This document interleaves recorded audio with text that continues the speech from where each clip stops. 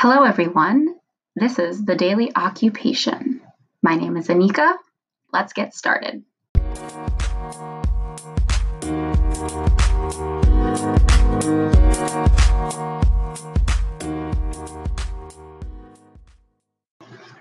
I want to start off with this kind of first teaser episode, just as an introduction and a background as to who I am and why I'm here.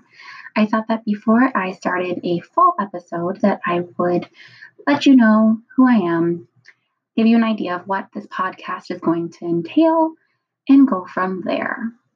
So like I said earlier, my name is Anika. I got my bachelor's in psychology, and I moved on to the great profession of occupational therapy by going to get my doctorate and recently graduated. I am now officially a licensed occupational therapist. That's right, the nbsp exam is done and out of the way, and I'll be starting up at my new job in a rehab hospital. I'm very excited, and I am even more excited to be able to try and share this journey with everyone, and we can go through it together, learn and grow together, and have these great topics that I have planned for you. I am very passionate about neuro rehab. I currently have certifications in interactive metronome, LSVT big, and I also have a certification in mental health first aid. I think the thing about neuro that I love the most is obviously the brain. There is so much that our brain is capable of, and our patients, their brain is so important, and it's so important for us as OTs to facilitate their brain and that neuroplasticity to allow them to regain or to learn new functioning after a condition or a diagnosis, or for children after they've had some sort of diagnosis or delay in their development. There's so much that we can do in that area. I know that neuro is not everyone's cup of tea, and some people don't want to always listen and learn about neuro only. So don't worry, I plan to include so many different areas in this podcast. There's so much about OT that we can do, and it's so broad, and we're so diverse, and we work with so many different populations and work in so many different areas and in so many different modes that we're able to be able to give that treatment. There are so many different ways, and I want to be able to help with that and to relay some of this really great stuff that we do to the world. And hopefully more people can learn about occupational therapy, and we can also learn and grow together as occupational therapists and occupational therapy students. So in this podcast, it's my goal, like I said, to cover a lot of topics. I want to cover advocacy. I want to look at specifically for the students listening out there. I want to talk about field work. I want to talk about the nbsp exam and prepping for that, and knowing that it is doable and it is daunting, but it is doable and it will be okay.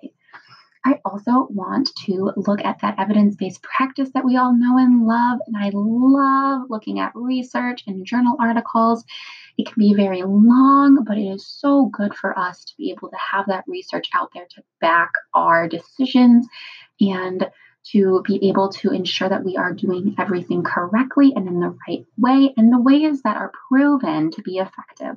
So I plan to have a topic every once in a while to have us all, if you're wanting to join, look at articles and find new research and look at books out there to help support those topics.